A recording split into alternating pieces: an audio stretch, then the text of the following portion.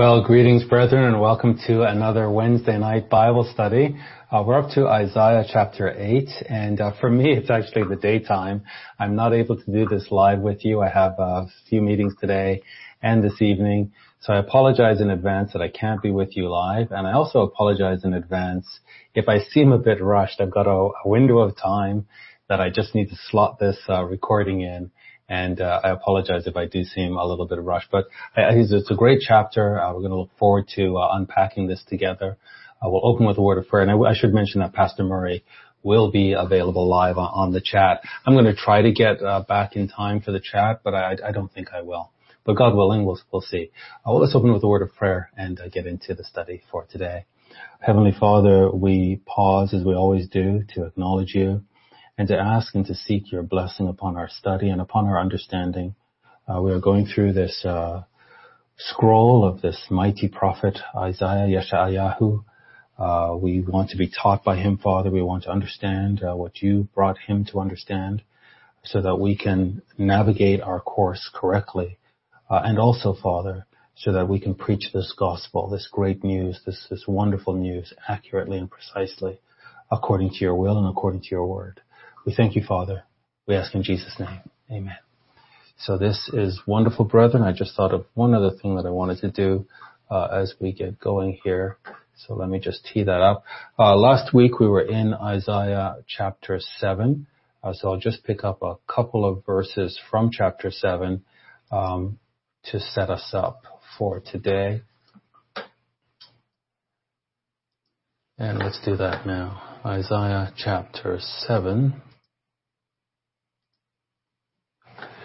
Just verse 17, just to bring you back to remembrance of what we covered.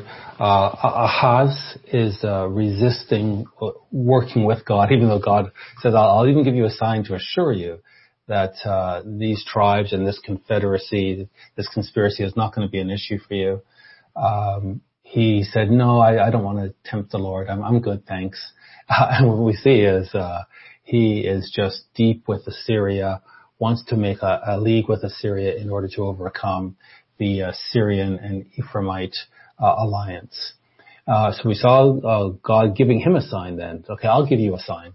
The sign is a baby's going to be born, and it will be called Emmanuel, God with us. And that's the sign that you've chosen the wrong path, and this calamity is going to come upon you. But God will be with those who are faithful. And then here in verse 17 of chapter 7, Jehovah shall bring upon you and upon your people and upon your father's house days that have not come from the day that Ephraim departed from Judah, even the king of Assyria. So in other words, such a calamity is going to come. We can go all the way back to when the kingdom split in two. You're going to experience calamity now, and your people are going to experience calamity that you have never experienced since that time.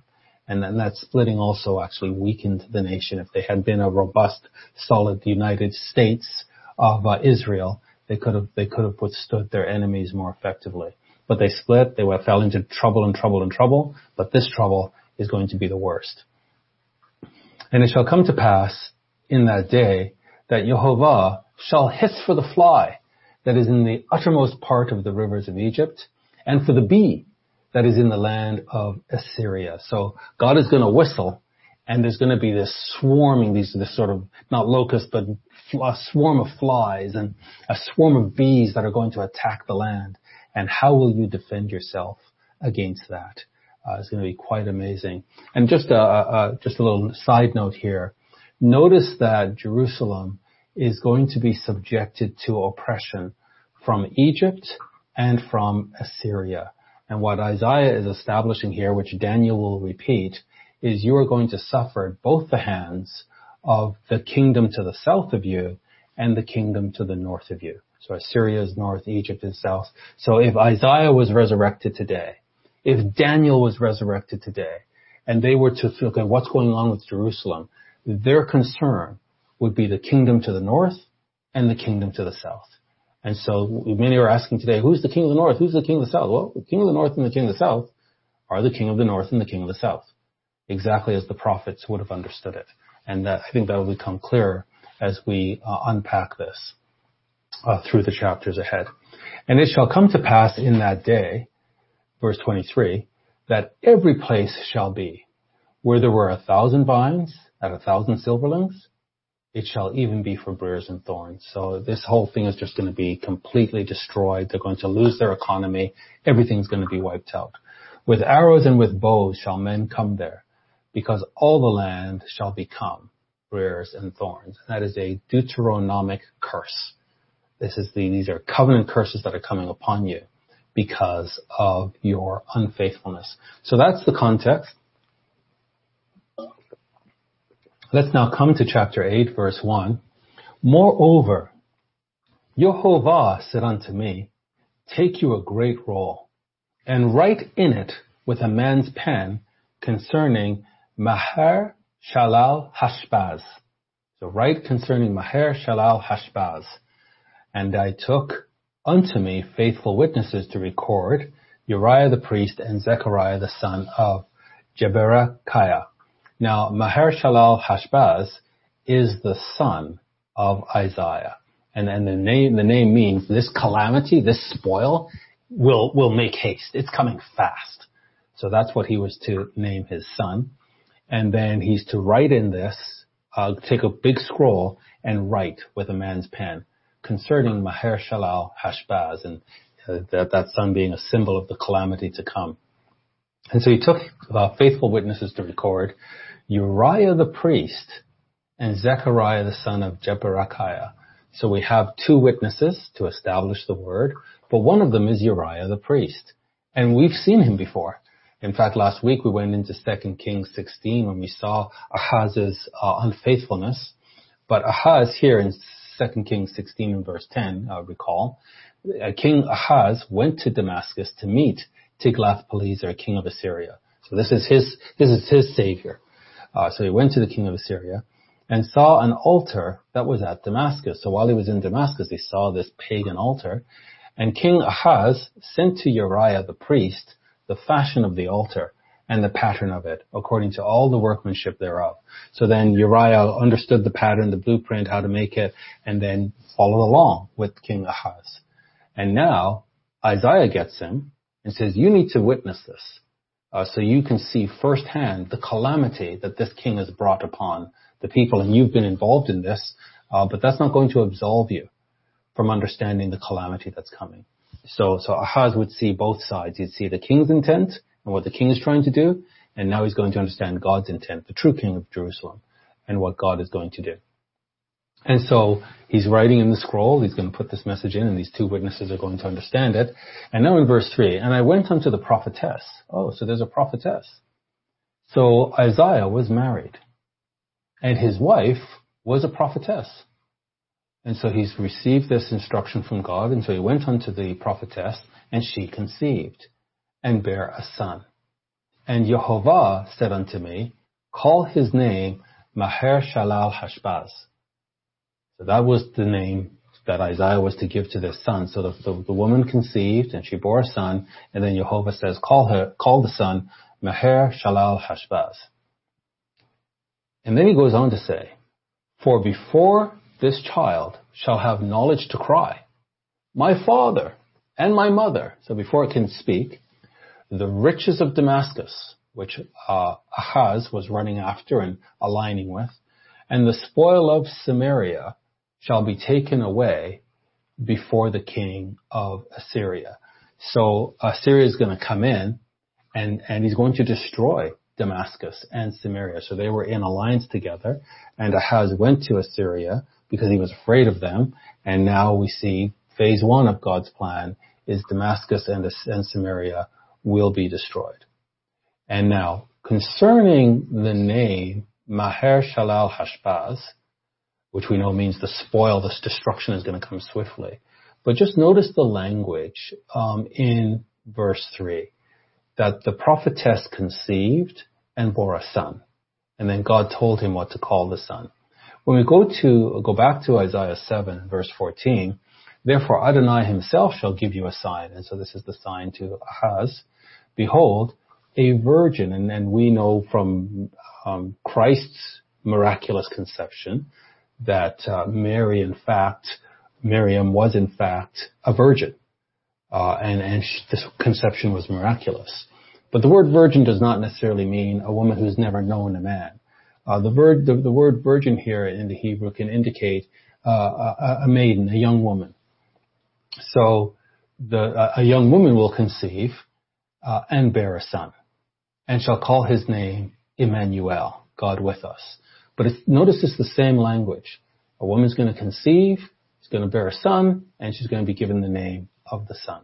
And then butter and honey shall he eat, that he may know to refuse the evil and choose the good. But before the child shall know to refuse the evil and choose the good, the land that you abhor shall be forsaken of both her kings. So we see the exact same pattern with this child Emmanuel as we do with Maher-shalal-Hash-baz.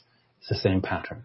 So what I'm saying here is potentially Maher-shalal-Hash-baz and Emmanuel are the same child. That in the time of King Ahaz, there had to be a sign for him to say that he had to process. So within his lifetime, he's going to see this sign to understand, wow, Assyria is going to come in and wipe out these northern tribes. And so Maher-shalal-Hash-baz, perhaps he had two names. He was also called Emmanuel. And then the parallelism makes sense, but it also lays down the pattern to be fulfilled with Christ as the true Emmanuel coming to earth.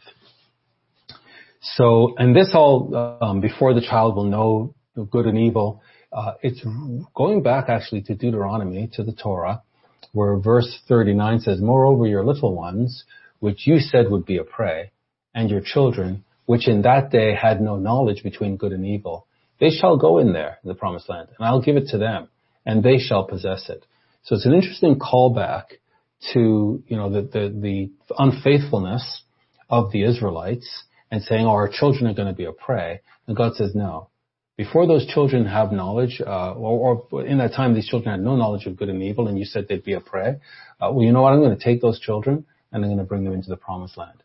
And now we see this big fear that Jerusalem has, that Ephraim and Syria have joined into alliance to come and attack them, and Jerusalem is filled with fear, and again, they doubt God.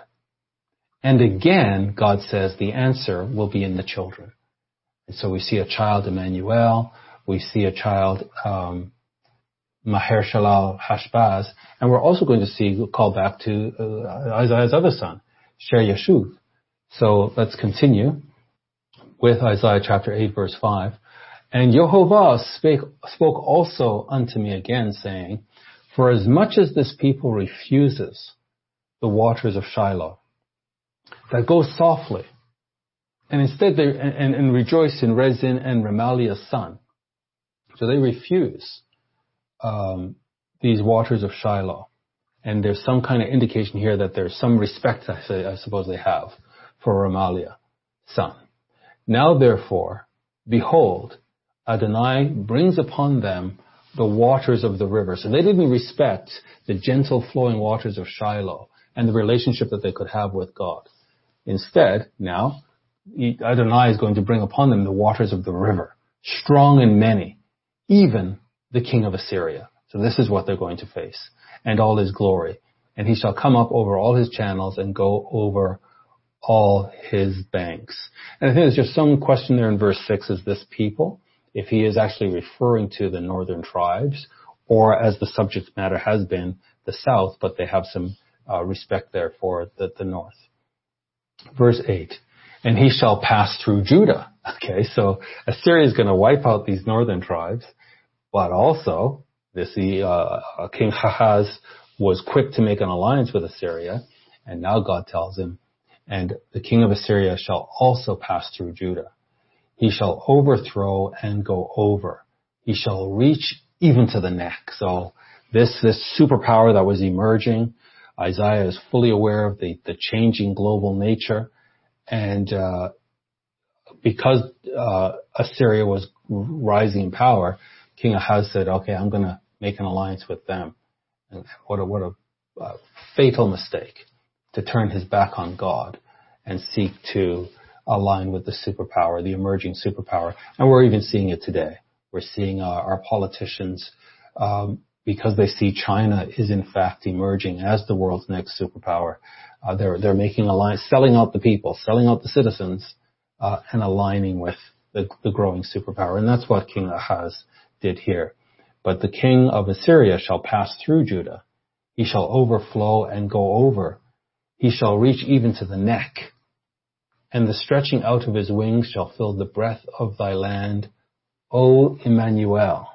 So this is fascinating, that even though this king of Assyria is going to come into Judah, he's going to stop at the neck. So it's not going to be a complete overthrow of Judah. And in fact, as he stretches out his wings over the land of Judah, there's this callback to Emmanuel, that God is with us. And so Isaiah is making it clear, King Ahaz, you've made your choice, but God is with us. And this king of Assyria will not be entirely successful because of the covenant that God has with Judah. He then says in verse 9, associate yourselves, O you people, and you shall be broken in pieces. And give ear, all you of far countries, gird yourselves, and you shall be broken in pieces. Gird yourselves, and you shall be broken in pieces. So all of this political machinery that's carrying on and the alliances, and they're going to come to try to crush Judah, Isaiah's got a message. You will be broken in pieces because of Emmanuel. God is with us. Take counsel together, and it shall come to nothing. And this is this view that the prophet has, is the view that the king should have had. That he saw the conspiracy, he saw where this was all heading, and instead of trusting in Jehovah, he decided he would work things out on his own, and he would trust in man. God, through Isaiah, says, yeah, go ahead and have your conspiracies, go ahead and have your confederacies, but it's not going to come to anything, because Emmanuel, God is with us. Speak the word, and it shall not stand, for God is with us. And in the Hebrew, this is Emmanuel. Emmanuel, with us, El, God. Emmanuel. So this is why their designs against Jerusalem will not be successful. In fact, it's God that whistles to the flies of Egypt and to the bees of Assyria to come and to destroy his people. So these powerful military nations, as powerful as they are, they're at the beck and call of God. And it's all in his design. And God is with Judah. So as powerful as this nation is, it's not going to be successful in wiping out Judah. Now, Emmanuel, we know ultimately that this is Jesus Christ, the power of God with us. And this is, John 1:1. In the beginning was the Word, and the Word was with God, and the Word was God. The same was in the beginning with God. And in verse 14, John 1, and the Word was made flesh and dwelt among us, Emmanuel, God with us. So the Word was with God, and the Word was God, and the Word was made flesh. I've heard some Christians, and particularly I was in a conversation or very engaged conversation with a fellow Church of God member, Church of God Seventh Day, I think he was, and he was fellowshipping with us for a while, and he just refused to believe that Jesus Christ was God. And I just wow, how do you call yourself Christian and you don't believe that Jesus Christ is God? God, Emmanuel, God with us. And here John is making it clear as he seeks to correct some of the encroaching Gnosticism that was coming into the church, that look, in the beginning was the Word was with God, and the Word was God. And verse 14, that same Word that was God was made flesh and dwelt among us. And we beheld his glory. The glory is of the only begotten of the Father, full of grace and truth. And how do you deny then Timothy? Paul writing to Timothy, 1 Timothy 3:16, and without controversy, great is the mystery of godliness. God was made manifest in the flesh. This is truth. It's only this sort of Gnostic influence that has caused us to say, no, God and the flesh cannot coincide because the flesh is evil. No, God created everything and said it was good. And now he's coming to save his people. God was made manifest in the flesh, justified in the spirit, seen of angels, preached unto the Gentiles, believed on in the word, received up into glory. So Emmanuel, this is why these powerful nations, their plans will come to nothing. Emmanuel, God is with us. God is with Judah. For Yehovah spoke thus to me, with verse 11 of chapter 8, Isaiah. For Yehovah spoke thus to me with a strong hand. This is how Yehovah spoke to me with a strong hand and instructed me that I should not walk in the way of this people. So these people have a way that they're walking, and they're being instructed, as Isaiah is being instructed, don't walk with them. Don't follow them. That I should not walk in the way of this people.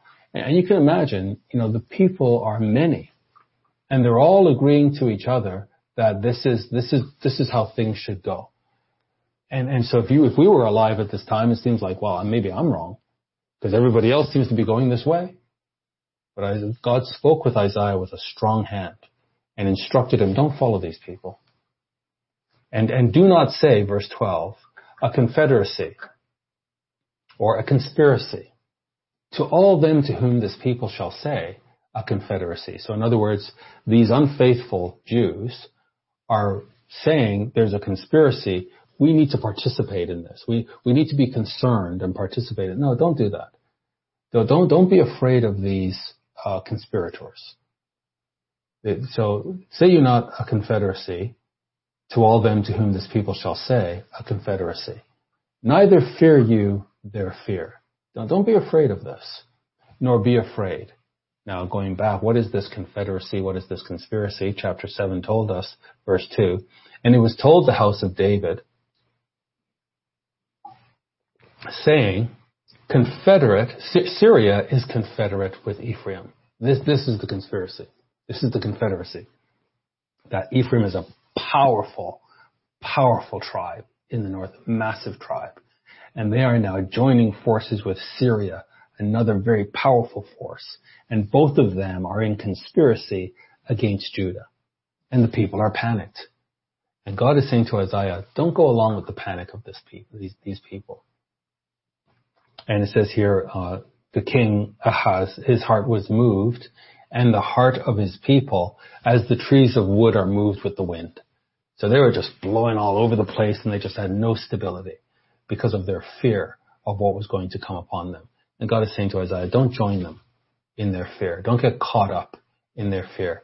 Instead, verse 13, sanctify Yehovah Zavaot, the Lord of hosts, the Lord of armies, himself.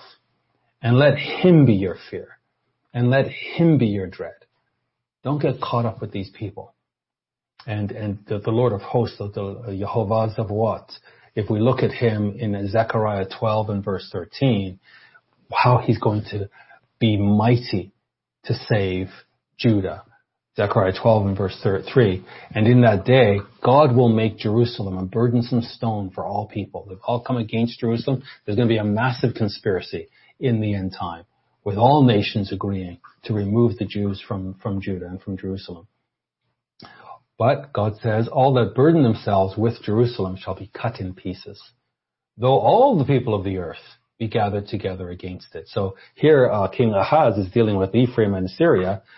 In the end time, Judah is going to be dealing with all the people of the earth in a confederacy and a conspiracy against them. And God says, even though all the people of the earth are gathered against Jerusalem, I'm going to destroy them. In that day, verse 4 says, Yehovah, I will smite every horse with astonishment and his rider with madness. God is a God of war. He's a God of the army. He's the Lord of hosts. He's bringing his army with him. And I will open my eyes upon the house of Judah and will smite every horse of the people with blindness. So he's going to come to save Judah. And this is Emmanuel, for the people of Judah, God with us. Now, verse 14 of Isaiah 8, and he shall be for a sanctuary, but for a stone of stumbling and for a rock of offense to both the houses of Israel, for a trap and for a snare to the inhabitants of Jerusalem. So God is going to establish himself, but for both houses of Israel, the north and the south, it's going to be a destruction upon them because of their unfaithfulness to the covenant. And in verse 15, and many among them shall stumble and fall and be broken and be snared and be taken. What a shame. These are the covenant. These people went into the promised land. These are the covenant people. This is the covenant community. This is so much hope and expectation around them. And yet look how they fail. And brings to mind Pastor Murray's sermon this past Sabbath, where he just shared, that unfaithfulness, the seed of it, we saw it in the wilderness. And that was the seed of the whole vineyard becoming corrupt. And here it is now, the corruption in full bloom. So many, not a few, many of them shall stumble and fall and be broken and snared and be taken. And this verse 15, it should be chilling to us because of Matthew 24, where the prophecy for the church, spiritual Judah, is that many among us shall stumble and fall and be broken and be snared and be taken. Many, not the few, not the majority.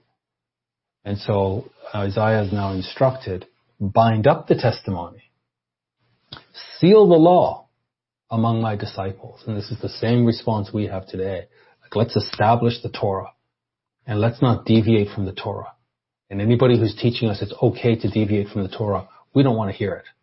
Because we realize the time that we're in, the time is short, and we realize the answer is to be faithful to God through Torah compliance. Verse 17, so Isaiah says this here. So he says, and I will wait upon Yehovah that hides his face from the house of Jacob. To me, this is an amazing statement. It's an amazing statement. People will say, well, where is God? How do you believe in God? We don't see any. Where's the evidence of God? The evidence of God is in his absence. If you understand Torah, if you read Torah and you understand the relationship that he's entered into, the covenant, eternal covenant relationship that he's entered into with his people, and the blessings and the cursings of this covenant relationship, and how unfaithful these people have been, then you fully understand God's absence. And specifically, his absence in Jacob. Hiding his face from Jacob, so that all these covenant curses shall come to pass. That these people are blinded and made deaf, and their minds are arrogant, and they don't need Emmanuel. Because these curses have to come upon them for God to be faithful to his word. So Isaiah understood it. Okay, we are in a season where Yehovah is hiding his face from the house of Jacob. And that can only mean destruction. Maher shalal hashbaz. That's all it can mean. Swift destruction. But Isaiah says, in all of this, I will wait upon Yehovah. Because that's not the end of the story. That's a big part of the story. But it's not the end of the story. God is faithful to his covenant, and Emmanuel, God is with Judah. So I will wait upon Yehovah, and I will look for him. So there's this constant sense of, waiting, being true to his word, knowing that his word will be fulfilled, and actively looking, as Christ told us, to watch. Actively look for him, but understand the unfolding of the prophecies, so that we can have this confidence that he is indeed coming. And, all of this just takes me back to Isaiah 3:10. And I just love when we read it back in chapter 3. Say you to the righteous that it shall be well with him. So Isaiah is speaking to us today. If you're righteous, if you hunger and thirst for God's word, yes, Maher Shalal Hashbaz, it's coming. It's coming fast. And there's these people who are not taking note of the operation of the Lord. They do not see that he's raising up the king of Assyria and the king of Egypt to the south, that all this world is being reconfigured. And the way that it looks today is not the way it's going to look tomorrow. There's going to be a new landscape. But those who do not observe the operation of the Lord, the work of the Lord, they don't see anything happening. And they're all caught up in trivialities and the news of the day. Whereas if we understand the destruction that's coming, and we're seeing America collapse before our eyes, And I remember people saying to me, if you criticize the left, you have to criticize the right. It's like, no. This evil thing called communism, Marxism, which is just spectacularly evil, has successfully infiltrated the United States. And the United States is the superpower of the world. And it is rooted and grounded in Judeo-Christian principles. And so as hypocritical as the nation is, there was an establishment of the moral code from the Bible. And that is all slipping away before our eyes as the communists, the Marxists, I should say, to be more accurate. The Marxists have taken over, and they are destroying this nation before our eyes. And many of us have no idea what that means.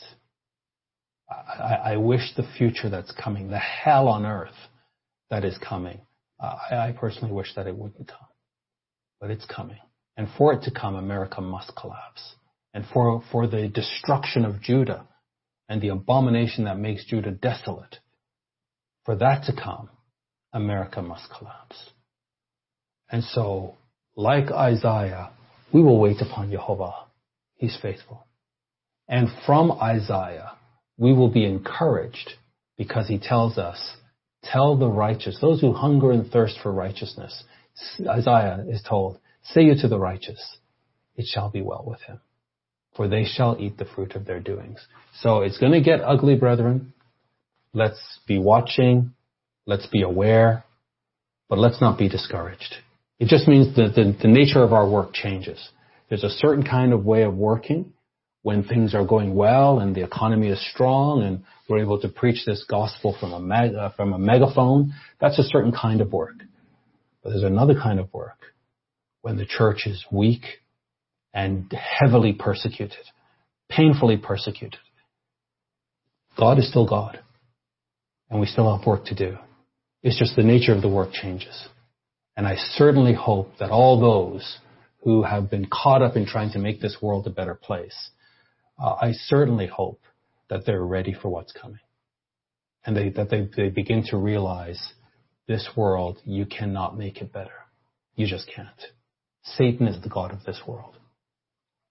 So he says, we can be encouraged. Let's look for him. He's hiding his face right now, but he will appear. He will appear and he will save his people. And we have to know this good news so that we can preach it accurately. And we need to be encouraged, brethren. We shall eat the fruit of our doings. We will always do those things that please God. Verse 18 of Isaiah 8. So Isaiah says now, behold, I and the children whom Jehovah has given me are for signs and wonders in Israel from Jehovah Zevaot, which dwells in Mount Zion. So this is very interesting because Isaiah had children. And this is why the whole context of this from chapter 7 into now leading up to verse 18, why I believe personally that Emmanuel was one of the sons of Isaiah. Because he's a sign. And he says, these sons that I have are signs. Myself, the prophet, and my children, these are signs from Jehovah. So in my view, this is my speculation, Sher Yashuv was his first son. Emmanuel was his second son. And Emmanuel also went by the name of Maher Shalal Hashbaz. So it's Isaiah with his two sons are signs. And so as we read these passages, 7 and 8, we're seeing that in fact these boys are signs. So if we go back to Isaiah 7:3, we see the first son. Then said Jehovah unto Isaiah, go forth now to meet Ahaz, you and Sher Yashuv, your son, at the end of the conduit under the upper pool in the highway of the fuller's field. So that's one son. That was a sign. And we'll see that. And that sign meaning a remnant shall return. So Sher Yashuv means a remnant shall return. Then we saw here in verse 14, the Lord himself will give you a sign. What's the sign? It's a son. Behold, a virgin shall conceive and bear a son, and shall call his name Emmanuel. And then we see the same language, that she was to conceive and bear a son. And we see here his wife conceived and bore a son. And now the Yehovah tells him, call him Maher-Shalal Hashbaz. So I just think these are the same individual. Verse 19. And when they shall say unto you, seek unto them that have familiar spirits. So God is saying, you know what, Isaiah, they're going to come to you and they're going to encourage you to seek unto them, to join forces with them, to support them that have familiar spirits. And unto wizards that peep and that mutter. So that's sort of the magic process. So this is quite amazing, because I've warned us, brethren, I've warned us about the Black Lives Matter movement practicing witchcraft. They are deep into witchcraft. The founders are into witchcraft. I've talked about this several times, and they summon dead spirits. And this is what, unfortunately, just this alone should be enough. Not to mention, they're all about transgenderism and destroying the nuclear family and completely neutering the black alpha male. This is what they're all about, which is so incredibly pagan and anti-Christic. And yet we have brethren who have made their skin color their God. And because of that, because that's their highest priority, they're willing to tolerate this witchcraft. And so it's no different. It's like the same patterns. So in Isaiah's day, we had the same thing. People involved in idolatry have things other than God as their priority, and getting involved in witchcraft and wizardry. And then the prophet asks here, he says, and sorry, when I was showing that earlier, I should have just shared my screen so that you could see the proper headline. So these Black Lives Matter leaders, they practice witchcraft and they summon dead spirits. And this is one of these activists that got caught up in this movement and realized these people are demonic. These people are demonic. And you'll see that on this is on the Christian Post, that you can get that article. So this is where we are, that people are calling themselves followers of Yehovah, but at the same time, they're happy to get involved in the very things that God, Yehovah, considers an abomination. So he says here, when they shall say unto you, seek unto them that have familiar spirits, and unto wizards that peep and that mutter. Shouldn't a people seek unto their God? What's wrong with you people? Why are you getting caught up with these witches? Shouldn't you seek unto your God? And then the implication here, why would the living go to the dead for the dead? If you're alive, why are you going to the dead for answers? And that's what these lunatics do.